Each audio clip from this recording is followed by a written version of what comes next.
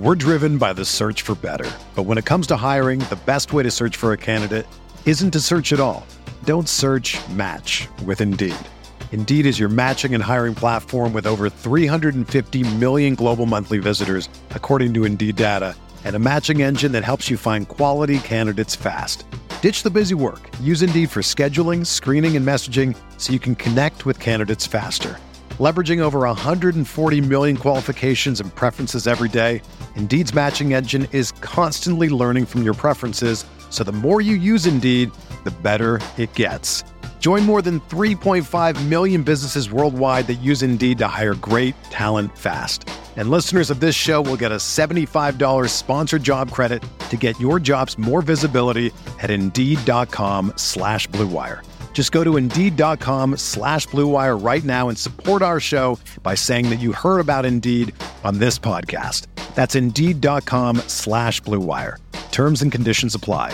Need to hire? You need Indeed.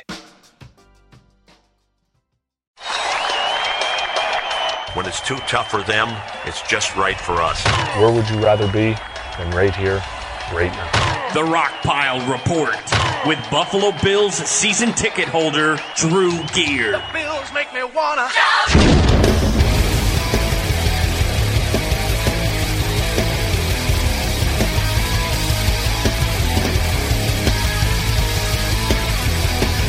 Colts coming on the blitz. Taylor eluding the second, runs for the first down. Still going inside the 30, and Taylor forced out of bounds just shy of the 20.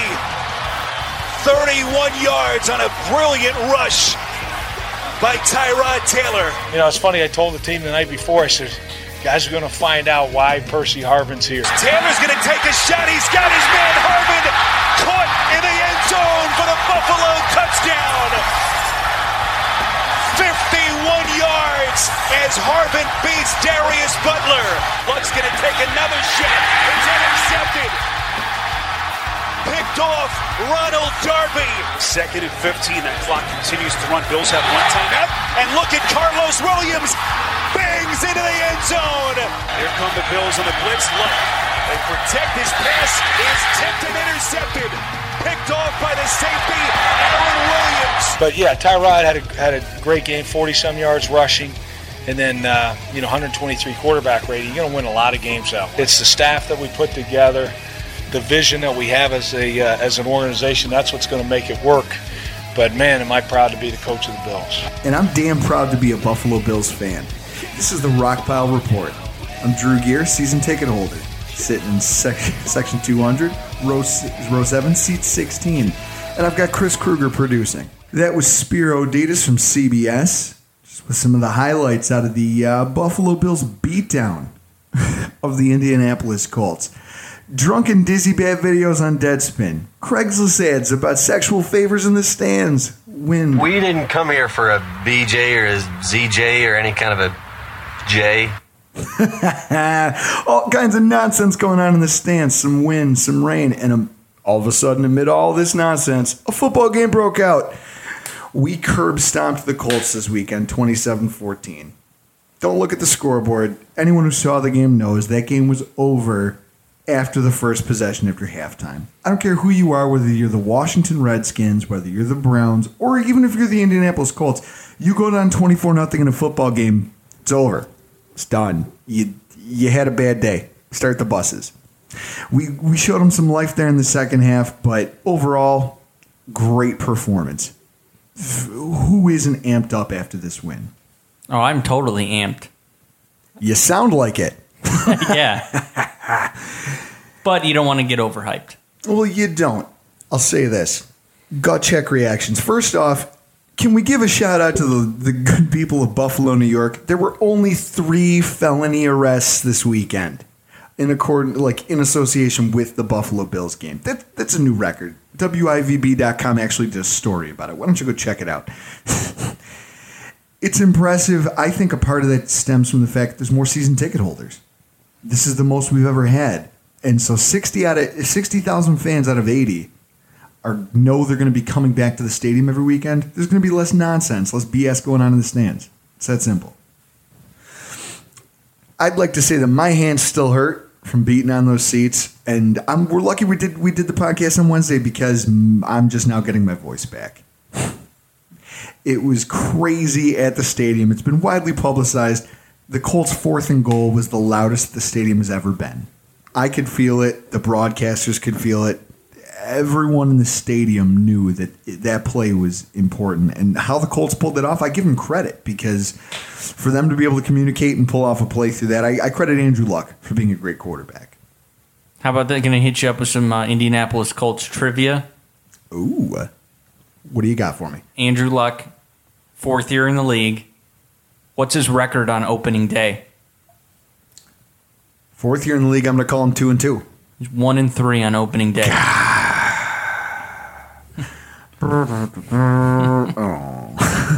What about this? What's his record in career in September? Granted, he's had one season where they had their bye in September, so they've played a total of 12 games in September in his career. What's their record? I seem to remember them doing kind of poorly out of the gate every year. Like they seem average and then they take off sometime around mid-season. So I'm going to call it 12 games. 12 games. I'm going to say he's got to be better than 500. I'm going to call him 7-5. Very close. He's 6-6 in September. 8-3 in October. For as good as he is, I think that's more of a testament to the fact that he doesn't have a team. It's him or nothing. And we saw that on Sunday. They had nothing outside of Andrew Luck trying to make plays. Exactly, and that comes from drafting. That's why Grigson should be fired. So before we get too deep into this, I want to talk about some of the lighter moments of Sunday. First off, there was a hilarious moment. It was hysterical. It hadn't been raining the whole second half. Well, at least for a wide portion of it there. And, they were kind of making hay. Both teams were going back and forth. Bill's 4th down. We're lining up to punt, and all of a sudden it starts to rain. 30 seconds later, we snap the ball, and Dorsett fumbles. No sooner does he fumble and we recover than it just stops raining. It's something that makes you laugh when you think about it. And I don't know if the folks at home got to see it, but Aaron Williams had a moment there. When he picked off the game, when he had that game-ending interception and he picked it off, he ran it the length of the field to the end zone. And then he laid it down on the ground and spun it and did the Fred Jackson, Hulk flex in the end zone. And it was so cool to see. So cool. They're best friends. They still talk. I mean, he went to Fred Jackson's house, it's being reported, and drove his car to the stadium. He called him and got the PIN number to his garage and drove his car to the stadium. He looks at Fred Jackson like a big brother. And I think that's great for the Buffalo Bills because this he's going to be one of those guys that we look to step up in the locker room. You're not the elder statesman, but you're a guy now who's going to be required to make those clutch plays. The same way Fred did. The same way Fred at the end of a Patriots game or a Chicago Bears game or, whatever the case may be, you could never count Fred out because he had a clutch play in him still. He still had one or two more. Yeah, that play last year in the season opener, it was overtime when he just shoved that guy, that safety, like 5 yards and made it to the goal line. Exactly. And I think all the time that he spent with Fred is really going to pay off and bring him around as one of the leaders on this defense. I really do. So let's talk about the game. First and foremost, Colts O-line was a tire fire. Can we agree on that, Chris? Yeah, tire fire. When you see running backs getting gang tackled at the line of scrimmage, guards are just getting mauled by our defensive tackles. And the craziest part was you'd see them on blitz packages where they'd line up one down lineman and they'd have all the other D linemen stand up and spread out. No one knew what to do. There was a play earlier that I was showing Chris in the play, like the film breakdown. There was a play where Mario put his hand in the ground almost like a D tackle. And when everyone else stood up and spread out across the line, and when they snapped the ball, you had 3 offensive linemen trying to block Mario because everyone was confused. They had no idea what they were looking at. That's what Rex Ryan brings to your defense. How about the hit on Gore? I probably didn't see that. Unlike you, I am a married man, and I was watching the game at one of my wife's friend's house for a birthday party for her son. I got to watch most of the game, but I don't remember that. That's a crime. That's criminal right there. That is absolutely criminal. Preston Brown shook Frank Gore out of his pads. Stacked him right up at the line of scrimmage. It was a savage hit. I am so pumped about Preston Brown being on this defense. Luck was under fire all day. All day. He was being chased around. If he was a less athletic quarterback, he would have been in so much trouble. You talk about the differences between this year's defense and last year's defense, and even how it kind of relates to Mike Pettine's defense. Kyle Williams, he spoke a little bit on it, and he clearly noticed the difference. One thing you have to keep in mind is we played in a very similar defense to this with Pettin. So, yes, we're gonna line up all over the place. I'm gonna line up all over the place. Mario, Jerry, everybody's gonna line up all over the place, and it's something you have to get comfortable with. That we try to get comfortable with in OTAs and training camp, and the more comfortable we get with it, the more uncomfortable they're going to be. You can tell what the confusion and the disguise can do to an offense, whether we're blitzing, 4 or more, or whether we're just bringing 4 and we're giving that look. So it's a good thing for us to be able to do, especially against the elite quarterbacks. You have to be able to throw wrinkles at them to confuse them. You can't just line up and say, hey, this is what we're going to do, because they'll find a weakness in it. If anyone else wants to hear the rest of the interview, you can go to BuffaloBills.com. But it's exciting to see a defense that just finds ways to get after people. Speaking of getting after people, you know who no one got after was Tyrod Taylor. The dude kept... People are calling Verizon today looking to cancel their plans, getting themselves some T-Mobile. The dude kept his head on a swivel, and that was the most impressive thing to me of the entire game. I mean, in my mind, the best play of the game on his behalf wasn't the throw to Harvin. I used to be able to throw a pigskin quarter mile. He almost threw it a quarter mile, but he didn't have to. The best play of the game, in my opinion, from Tyrod Taylor's position was the play where, because we were dominating. You could fall asleep in the third quarter, and some teams get sloppy and they make mistakes and things like that. You're up 24-0. He had the ball. It was inside of our 30 on the scoreboard side of the end zone. It was right in front of us. He threw a ball. It got tipped at the line. There's 3 Colts defensive players there.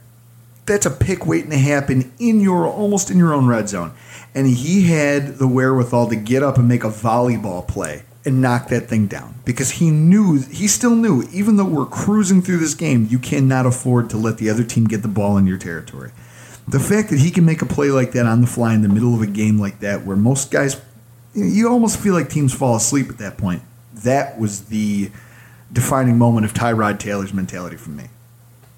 Yeah, he played really well, and you alluded to it last time we recorded, where he would be able to keep the linebackers and safeties at bay when he gets outside the pocket and takes off, in which he did that for 31 yards in that first clip at the beginning of the show. If he was Kyle Orton, he would have ran out of bounds right before the sticks. Instead, he made a little move, he got to the sticks, realized there was no one else to take him, and just kept pushing it to see how much more he could get.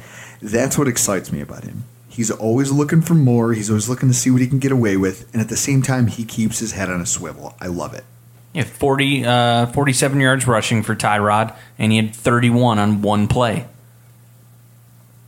Well, those rushing totals are nice. Here's where it gets a little dark. Our offensive line play was average. Can we agree on that? Average line play at best. I would say below average. The Colts don't have a good defensive line. Going into the game, I said that. The Colts' defensive line, especially without Arthur Jones, was weak. But the right side of our line, there was a couple plays where you saw coming off the field, Shady's over there on the sideline, talking to his guard, talking to his right tackle, trying to get they're younger players. I can understand that. But at the same time, they struggled a lot, especially in the run game. And that can't happen because when we play some stouter defenses, especially with the defensive lines in our division, you can't have that. Oh, yeah, with the Jets and the Dolphins defensive line. Out of the Carlos Williams touchdown run, I thought that was all I thought that was all Carlos and no offensive line. He was running towards our end zone. It was one of the craziest things. He hit the line, and it looked like there was no hole, and he just kept churning his legs. And when he shot out of the other side, there was no way anyone who even wanted to tackle him, I don't think they could have. He was moving so fast. That play was electric. It was great. I thought that coming into this game with how bad we were last season on offensive line, we have Incognito and John Miller in the middle, and how inexperienced Indianapolis's defensive line was. It was almost like a blessing for us, as like that should be a test that you should pass as a horrible offensive line. But that's part of the problem. We had success running up the gut. That's where Williams' touchdown run came from. That's where a lot of our bigger runs. There was a play in the second half where I looked at my buddy and I called it. I said, we're in the shotgun right now, and their whole defense is lined up to the right. A smart offensive coordinator would want to draw to the left. And they ran it. Roman called it. They ran it, and they got 7 yards, I believe. So we ran off plays like that, and we ran up the gut very well, but trying to get Shady outside in space to where he kind of likes to get to. You know, his spots. His sweet spot is when he can take a counter and bust it outside, and he's got a safety or a cornerback, maybe an outside linebacker to beat, and then he's gone. He wasn't comfortable running behind those two. I don't know if that's a lack of chemistry yet because they haven't played a whole lot together. I know Shady sat a lot during the preseason, but we have to see better play from that. Have to. I felt that Shady had some good swing passes and screens. Oh, he absolutely did. And I credit Roman. I credit Roman for coming up with a game plan that played to the other. For the first time in a long time, I had a lot of faith in the offensive coordinator. Like I said earlier, when I can call a play from the stands and our offensive coordinator calls it and it works, that's if some guy in the stands thinks something's a good idea or can see something in a defense, then you as an offensive coordinator, you would hope would get it. But there's been years here where you watch plays and you think, man, any person on the street can pick that play out. So defensive coordinators who get paid millions of dollars a year can probably figure it out too. Turk Schonert. Oh, my God. Nate Hackett. I'm sorry, but Nate Hackett was barely a college offensive coordinator. He rode Marone's coattails to our team and just buried us. It was refreshing to see someone who can come in. How about the bomb to Percy Harvin? They flat out said in the postgame that it wasn't in the playbook. But Roman recognized where they were playing and out of nowhere pulls his play out of his hat. That just, hey, based on how they're playing this, I think this might work. Let's take a shot at it. And it did. Oh, man, and did it ever. It was a good throw and a good catch. To continue raining on everyone's parade, penalties. What the hell, guys? Stop cheating, okay? 4 offensive holding calls, 3 personal fouls, 11 penalties in total. 113 yards worth of penalties. You know, on the Darby interception, that was a flag on Hughes for a personal foul. Watching the game on TV, I thought that was going to be on Rex because they showed Darby running towards the sideline, and the first person to greet him was Rex. And I thought, like, Rex got flagged for running onto the field.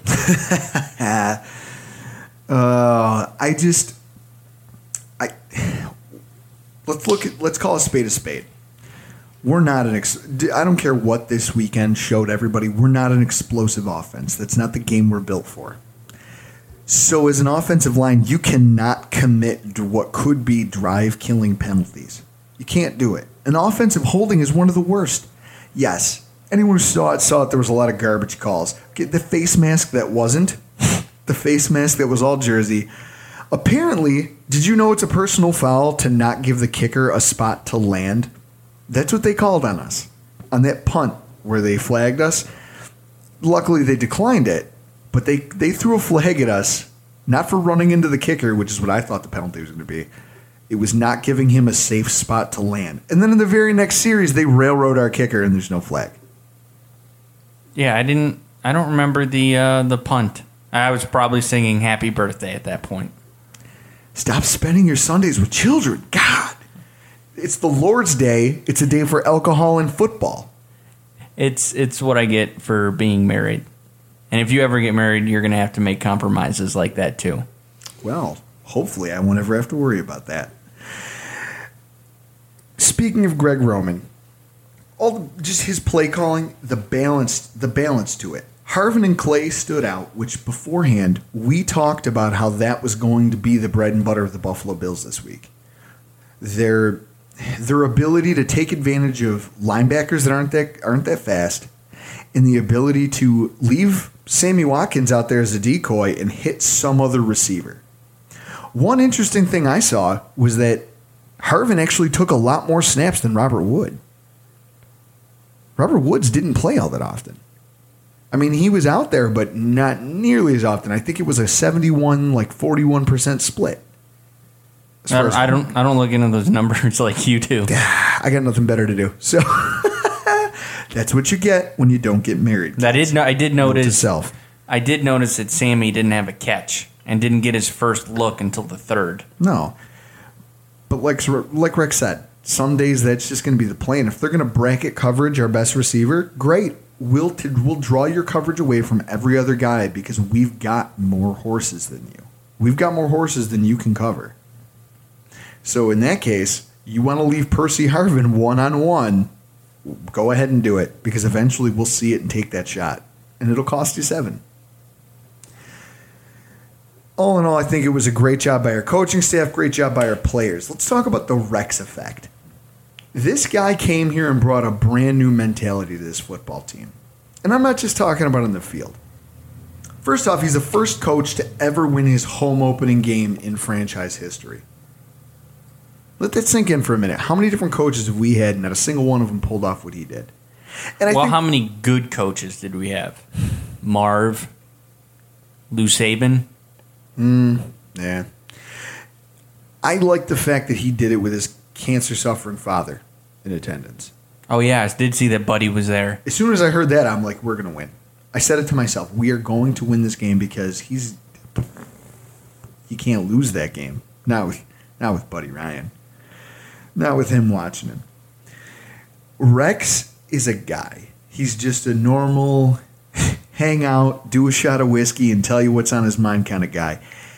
And it's refreshing. It's different from anything I've ever experienced as a Bills fan. Having a guy who doesn't get up on the podium and mince words. Or, he doesn't beat around the bush. He says what's on his mind. And if it offends somebody, it offends somebody. His players are taking right after him. This week in the papers, you've got Aaron Williams just openly talking about how he hates the Patriots. You've got Stephon Gilmore just going off about how he wants Gronk. When's the last time a Bills defensive backfield was open enough to just talk openly in public to papers, to publications around the country that they want a great shot at one of the best teams in football? Yeah, Darius even said it himself. Don't nobody likes the Patriots. just be honest about it now. And that was part of his interview from BuffaloBills.com. No one likes the Patriots. We all hate their guts. But this is the first time players have come forward and said it. That's Rex Ryan. His attitude is infecting our players, and I think it's great. I think it shows in the way they play. I think it's this defense. This defense is taking on his personality. I mean, if you listen to any of his stuff from over the course of the last week, it's apparent. It's painfully obvious that he does not mince words. You can tell by the way that he talks about his third down defense from the game. Here's a guy whose team just curb stomped one of the assumed to be better teams in football, and he comes out and calls out his defense in the postgame. I'm embarrassed how my third down defense played, to be honest with you. Awful. But I'll blame that on Dennis. Blame it on Dennis. We all know he's the mastermind behind that defense, Rex. We all know it's you. Even to the way he wraps up his postgame when some reporter asks him about whether or not he's thinking about New England. After I have a couple of beers, then I'll be thinking about him. He strikes me as just a regular Joe who gets to coach football every day. And I like it. I like the fact that he doesn't pull any punches. Speaking of not pulling any punches, I want to just say something to everyone out there who's already jumped aboard the giant Greyhound hype bus that is the 2015 Buffalo Bills. Everybody on? Good. Great. Grand. Wonderful. New We've officially left the station. Apparently everyone has lost their damn minds. I'm not trying to be a downer here, but everyone who's hammered on the Buffalo Bills Kool-Aid right now needs to remember that 2011 happened. Okay? If you're drinking the Kool-Aid right now, just remember it was like fish, garbage, and warm milk when we went 5-2. And then rattled off 7 straight losses. 7 of them. 7. And missed the playoffs. We are still the Buffalo Bills, guys. I don't mean to pop any bubbles. I know you guys are all going to get mad at me, but I'm going to say it. I'm diehard, and I'm not letting myself get too pumped up about this. I'm happy about the win. I'll take it. But look at New England last year. They're a prime example of this. After the way they started their season, everyone wrote them off. People were talking about, is this the end? Is this the end for Belichick and Brady? Or have they turned the corner? You said that on WGR when you called into Mike Shope and the Bulldog. I did. And guess what? They won a Super Bowl. The fact of the matter is, it's not how you start, it's how you finish. It's a good step. It's a win. Take one off the list. Because it takes 16. It takes 16 to be perfect. Knock one off the list. And so as one game is in the books, we've got another one coming up on the horizon, and it's a big one. The annual New England Patriots Buffalo Bills at home. New season, same old story. Can anybody stop Brady, Gronkowski, and Belichick? Because those 3 guys have given us fits for years. Well, if you watch the Week 1 matchup opening night on Thursday night with Pittsburgh and New England, Pittsburgh actually had a little bit of an unconventional way of covering Rob Gronkowski by not covering him. No one touched Gronkowski. He was run. There was a play where it's 3rd down and they're playing off coverage by 10 yards. You know that you're just asking for Brady to throw it there, and yet when they threw it there, I assumed someone would come up and make the tackle, and instead the 5'9" or 5'10" D-back couldn't bring Gronkowski down. Shocker that it was a horrible defensive game plan, and I think for as close, at the end of this day, when you look at the scoreboard, that game wasn't nearly as close as the scoreboard says it was. Gronkowski ran away with that thing, and we cannot afford to let that happen. But how about this? He's on pace to break the NFL touchdown record by a tight end by the time he's 29. Tony Gonzalez played a long time. A lot of these tight ends who were great, Hall of Famers, played a long time. He could break their record as long as Brady stays his quarterback and he stays on a productive offense. He could break that by the time he's 29. And I'll tell you what else. History against the Bills and Rex's defense on the Jets has been huge. How about this? 7 games played against the Bills, 543 yards, 9 touchdowns. Him against the Jets, 8 games, 39 catches, 461 yards, 5 touchdowns. If that tells us anything, it means that he found a way to keep him out of the end zone 4 more times than we did, but that's still 5 touchdowns in 8 games. I think Rex will have a game plan to not stop Brady and Gronk, but to contain them. I feel like unless the plan involves hitting one of them with a vehicle, we're going to see a touchdown before the day's over. Call me a cynic, but I'm just saying, unless that's part of your plan, I don't see a universe where we keep them off the scoreboard, which means our offense is going to have to be on point and our defense is going to have to work. We're going to have to work for 4 quarters to get this victory. This is the game I was looking forward to. The Colts game, great. They're a non-division opponent, but it's a win in the AFC East. It's a win against a great team that almost made it to the Super Bowl last year. But we need that this year. Those wins against other opponents outside our division in our conference. I don't care about any of that. This is the game. When the schedule comes out, this is the game I look for. This is it. I talked about it earlier during some of our first podcasts when they were talking about suspending Tom Brady for this game. I don't want to see it because this is the game that I look forward to more than any other home game throughout the course of every season. And my man Kyle Williams apparently agrees. You always want to play the best. Yeah. If you want to, my favorite wrestler growing up was Ric Flair. To be the man, you got to beat the man. So, you always look forward to a great challenge, and I think we've got the guys that are up for it.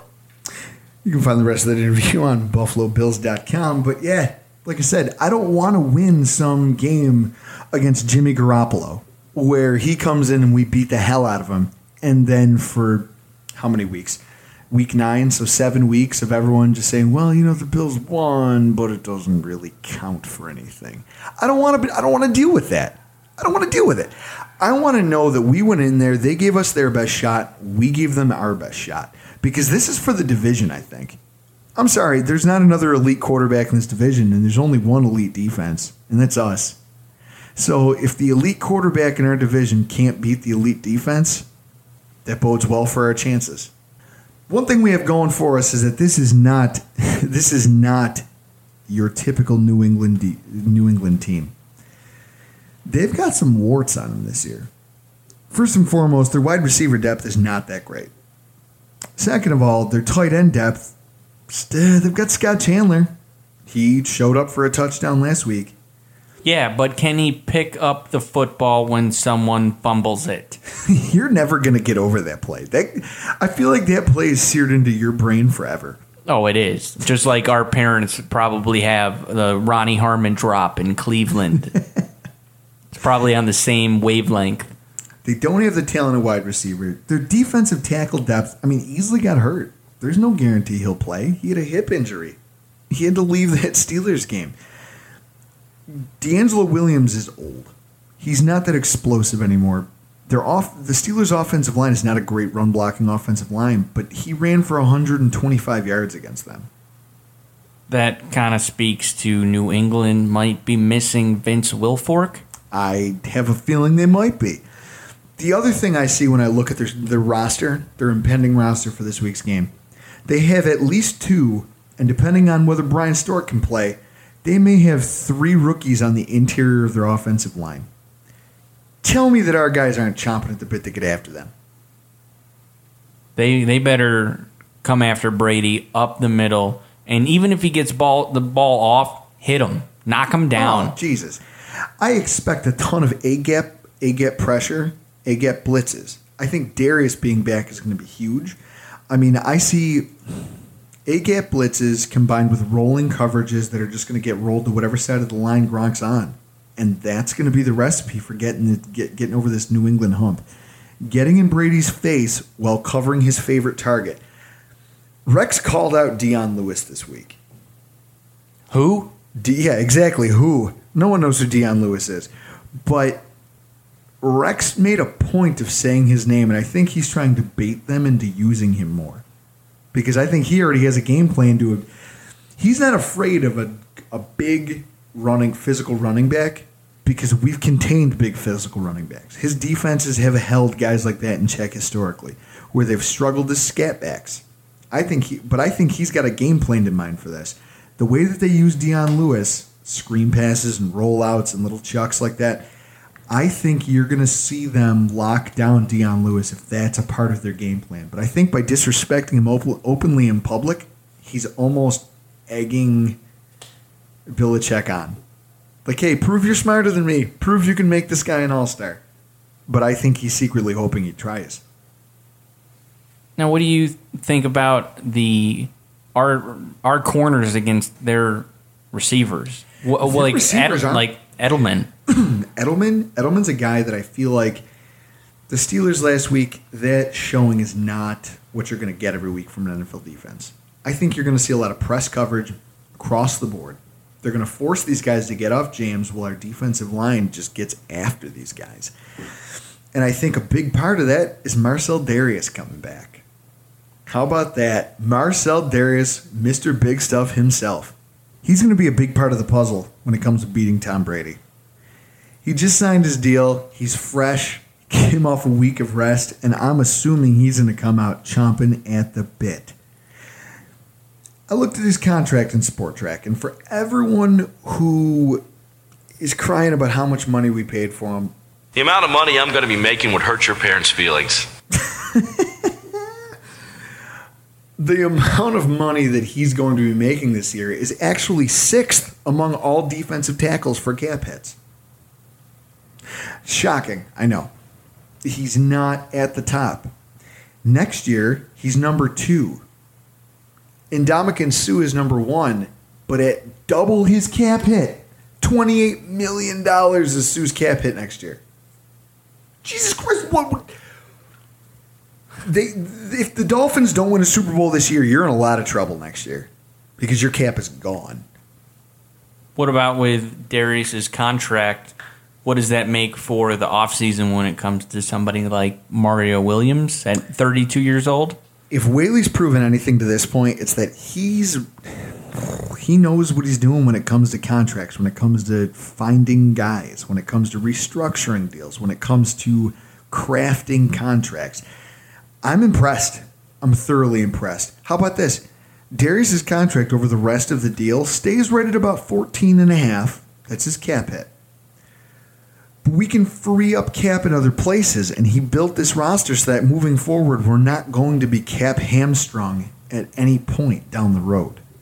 I mean, that's barring any crazy moves we might make next year, depending on where we end up this year if he makes a decision to go for it. But I feel like Doug Whaley's done a great job in crafting Darius's contract. One of the big questions that got asked of him when he signed it was whether, people were worried about his effort. People were worried about whether he was ready to, whether the contract would make him lazy now that he signed it. It always feels good to be wanted, and to know that the Buffalo Bills they are committed to me like I've been committed to them, and we're doing what we promised us we're going to do with each other, and I want to be a Buffalo Bill. I'm going to do what I have to do regardless. I've been a man of my word since I've been here. I'm going to try my best, and if whatever was going to happen, however we're going to do it, I still going to try my best and put my best foot forward on any field I would have stepped on. So that's just me in general. That was part of his interview from BuffaloBills.com. The guy wants the ball. I mean, he's been I'm an Alabama fan. Roll Tide. Roll damn Tide this weekend against Ole Miss. I've been a Bama fan for a long time. I've known Darius since he was in college football.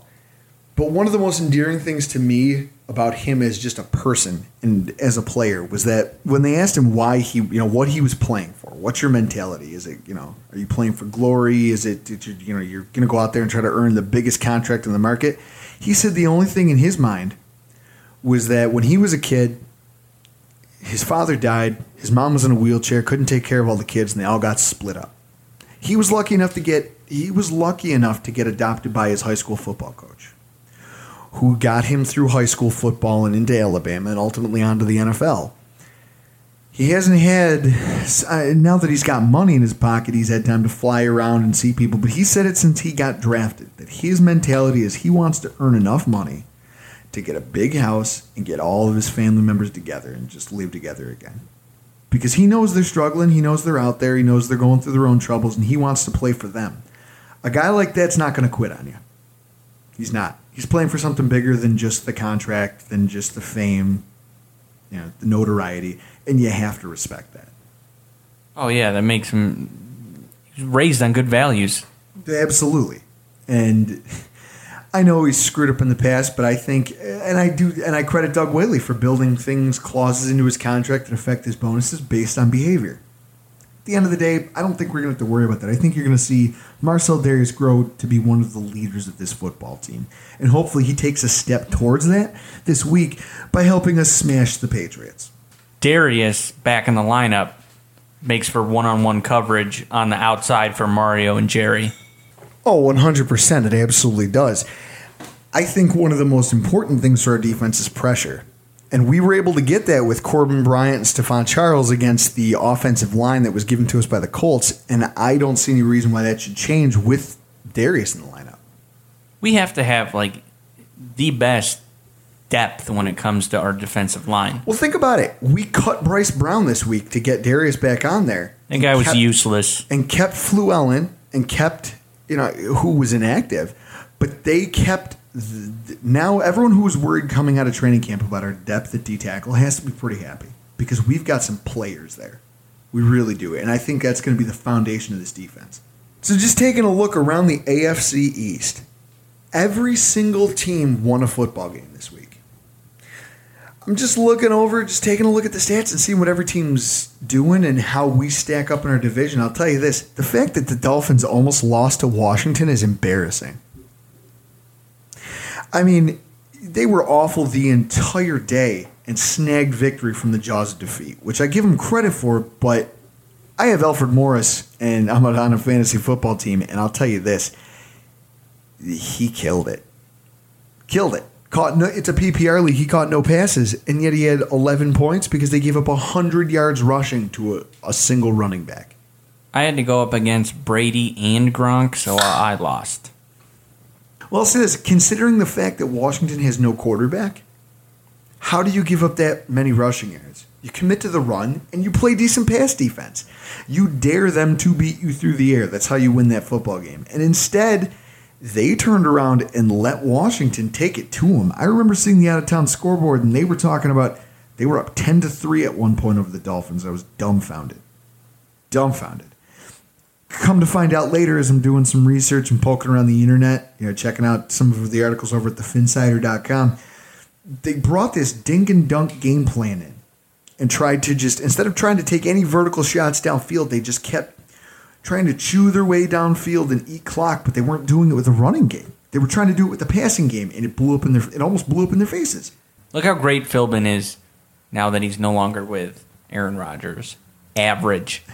I honestly believe that if they bring that type of game, I mean, don't get me wrong, Tannehill's rating was a 93, but he left a ton of plays in the field against a defense that everyone's expecting to be average at best. That's not going to win you a lot of games in this division. It's not, because you're talking about two good defenses, one possibly elite defense and one above average defense. And it'll get you a cool pink slip at the end of the season. On Thursday night, the Patriots manhandled the Steelers, but they were overmatched. I mean, the Steelers' defense had no shot in that game. They came in with a terrible game plan. They came in without the talent to really compete. They also didn't have Dick LeBeau. That hurts, too. They just made no effort to neutralize Gronk. I'll tell you this, he's not going to have it that easy this week. Even if the Patriots win, Gronk out, they're going to have to earn it. No, Rex is the X factor in Sunday's game. He always coaches well against New England. He always steps up and brings his A game. And then you got the Jets, and it was a surprising win. Surprising win by the Jets this weekend. I mean, not surprising that they won. I mean, they're playing the Browns in what literally amounts to a toilet bowl type game.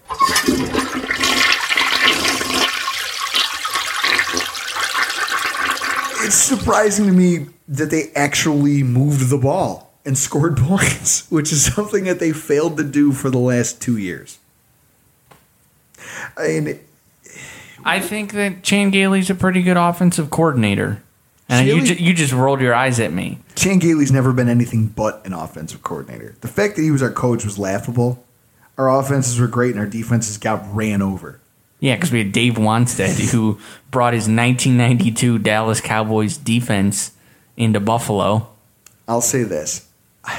Their offense, I think you're going to see them level out after a while. I mean, you're playing the Browns. If anyone saw the play, go look it up. There's the play where Josh McCown gets removed from the game. It was straight out of the movie The Replacements. The diving into the end zone and then getting knocked out and fumbling in the air and then getting taken off with a concussion. That is a Cleveland Browns play if I've ever seen one. It's on Deadspin. Go look it up. Yeah, and then Manziel comes in, which, great for the Jets. Manziel is garbage. Here comes the money. Here we go. Manziel he's a playground football player. He's part of the reason. Now, this is a conversation I've been having with a friend of mine from Tampa, Florida, Neil Branson. A friend of mine, I've been having this conversation with him ever since about 2003, that the spread offenses in college were going to be the death of NFL football. And then a couple weeks ago, Pro Football Talk put an article out saying that Doug Whaley and a bunch of other GMs and a bunch of owners have all spoken out about the need for a development league in football. Because quarterbacks are coming out of college now with these simple one-read offenses that don't teach them anything useful about the pro game. So it's a complete crapshoot as far as what you're going to get by drafting a guy anywhere in the draft. Whether it's the first round, second round, third round, you have no idea what you're going to get.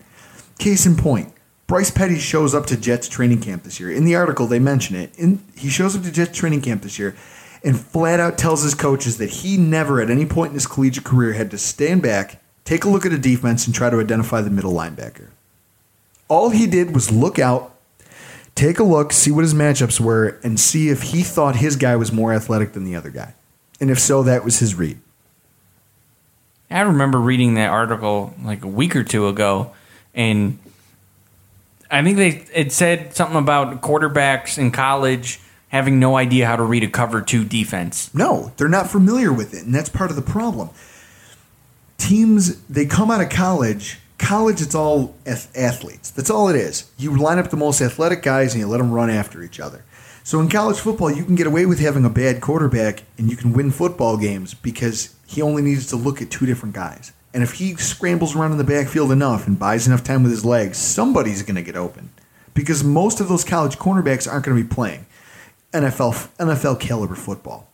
Matt Ryan had the quote. They asked him after his rookie season what the biggest jump from him from college to the NFL was.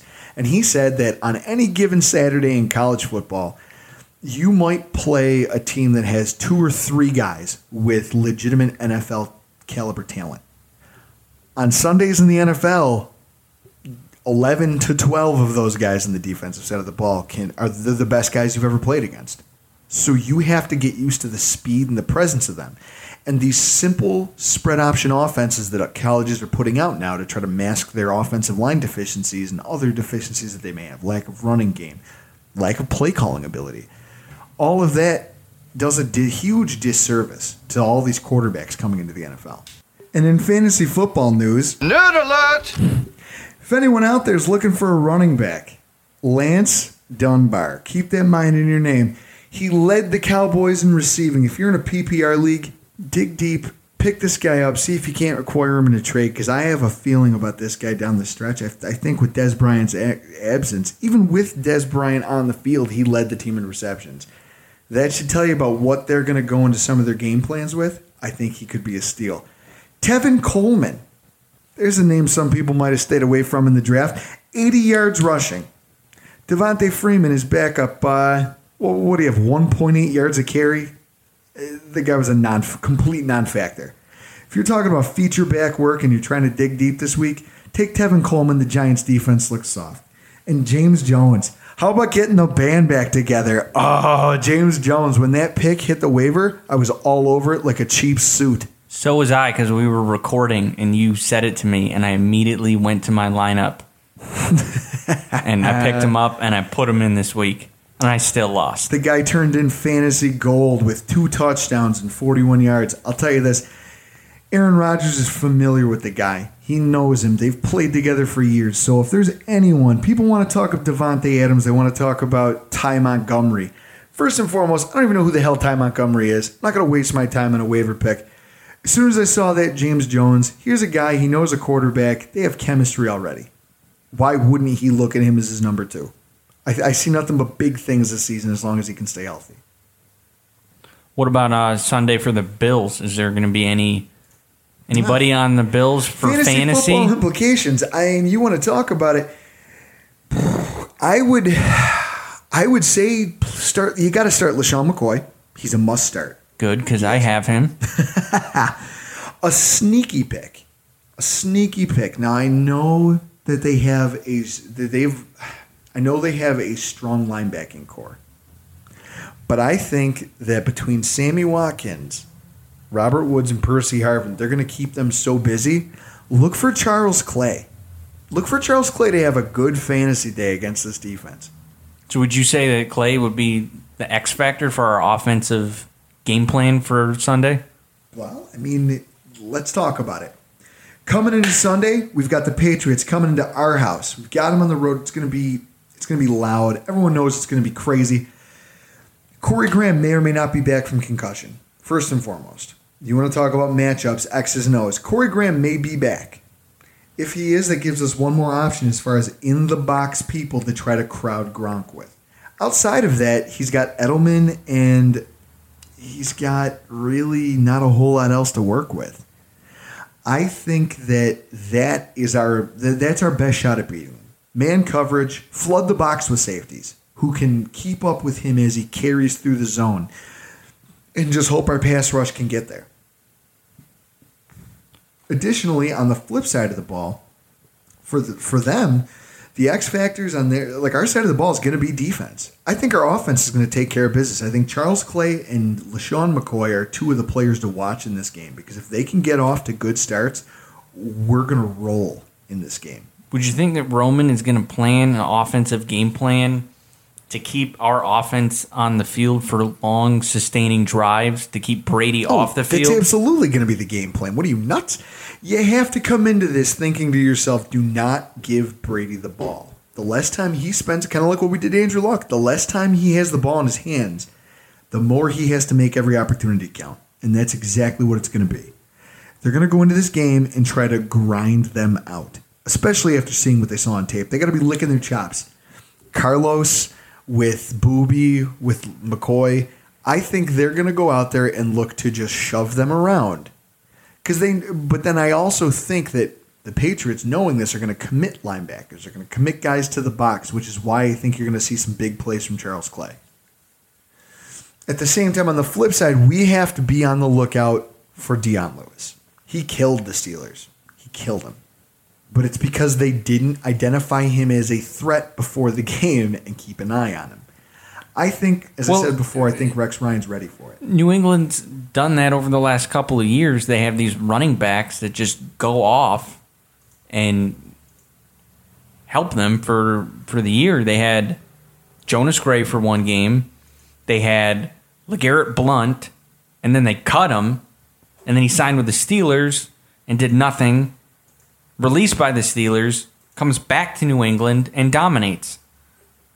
Yeah, it's crazy. It's the Belichick effect. We have the Rex effect and the Belichick effect. He has the ability to take mediocre players and get every ounce out of them that he can. Rex Ryan has the ability to get a defense to stand up and play to its full potential. Between the two of them, you're going to see a clash of the Titans this weekend, and it's going to be great. I, for one, can't wait. I'm like a kid on Christmas Eve waiting for this. I'll be at home this weekend, so I will be able to watch that on television. At home? At home doing what? I'll watch the game at home. Just me. And just me. And I use the HD antenna. It's probably because we're poor. We don't have HD. I do have an HD antenna, and that is a better picture than what you will get with satellite provider or a cable company. Well, I'll tell you this, you're going to miss it because SportsCenter is broadcasting from Ralph Wilson Stadium. Yeah, that got announced today. Bang. This is going to be one for the books, ladies and gentlemen. This is the first matchup in what's going to be the first of many between Rex Ryan and Bill Belichick. He said it. He didn't come here to kiss his rings, and he meant it. And this is his first chance to put a stamp on it and show everyone he was serious. I'm calling it right now. What's your take for the game? Let me hear it. Your bold prediction. Bold prediction. I don't know. I still think we're going to lose the game, but Rex's defensive play calling and the way he game plans for Belichick and Brady is going to be the key. 5 of the last 6 Jet-Patriot games decided by less than a touchdown. Jets didn't have any talent. It was all Rex and his game planning. That's going to happen on Sunday. Rex will come to work with a game plan. I still think we lose, though, because I'm not on that hype bus. You're not on the hype bus? Well, good. Quiet down and stop yelling. I think we win this football game. I don't know why. I got a good feeling. I like the way we're headed, and I like our chances. But who knows? It's all gonna start at 1:00 on Sunday, folks. Hopefully, I'll see you out there. If anybody has anything they want to stop by and say, you know where to find me. Section 200, row 7, seat 16. I'll be there with the Darius jersey on, screaming at the top of my lungs, and hopefully you'll be there with me. I'm Drew Gear. This is Chris Kruger producing, and this has been the Rockpile Report.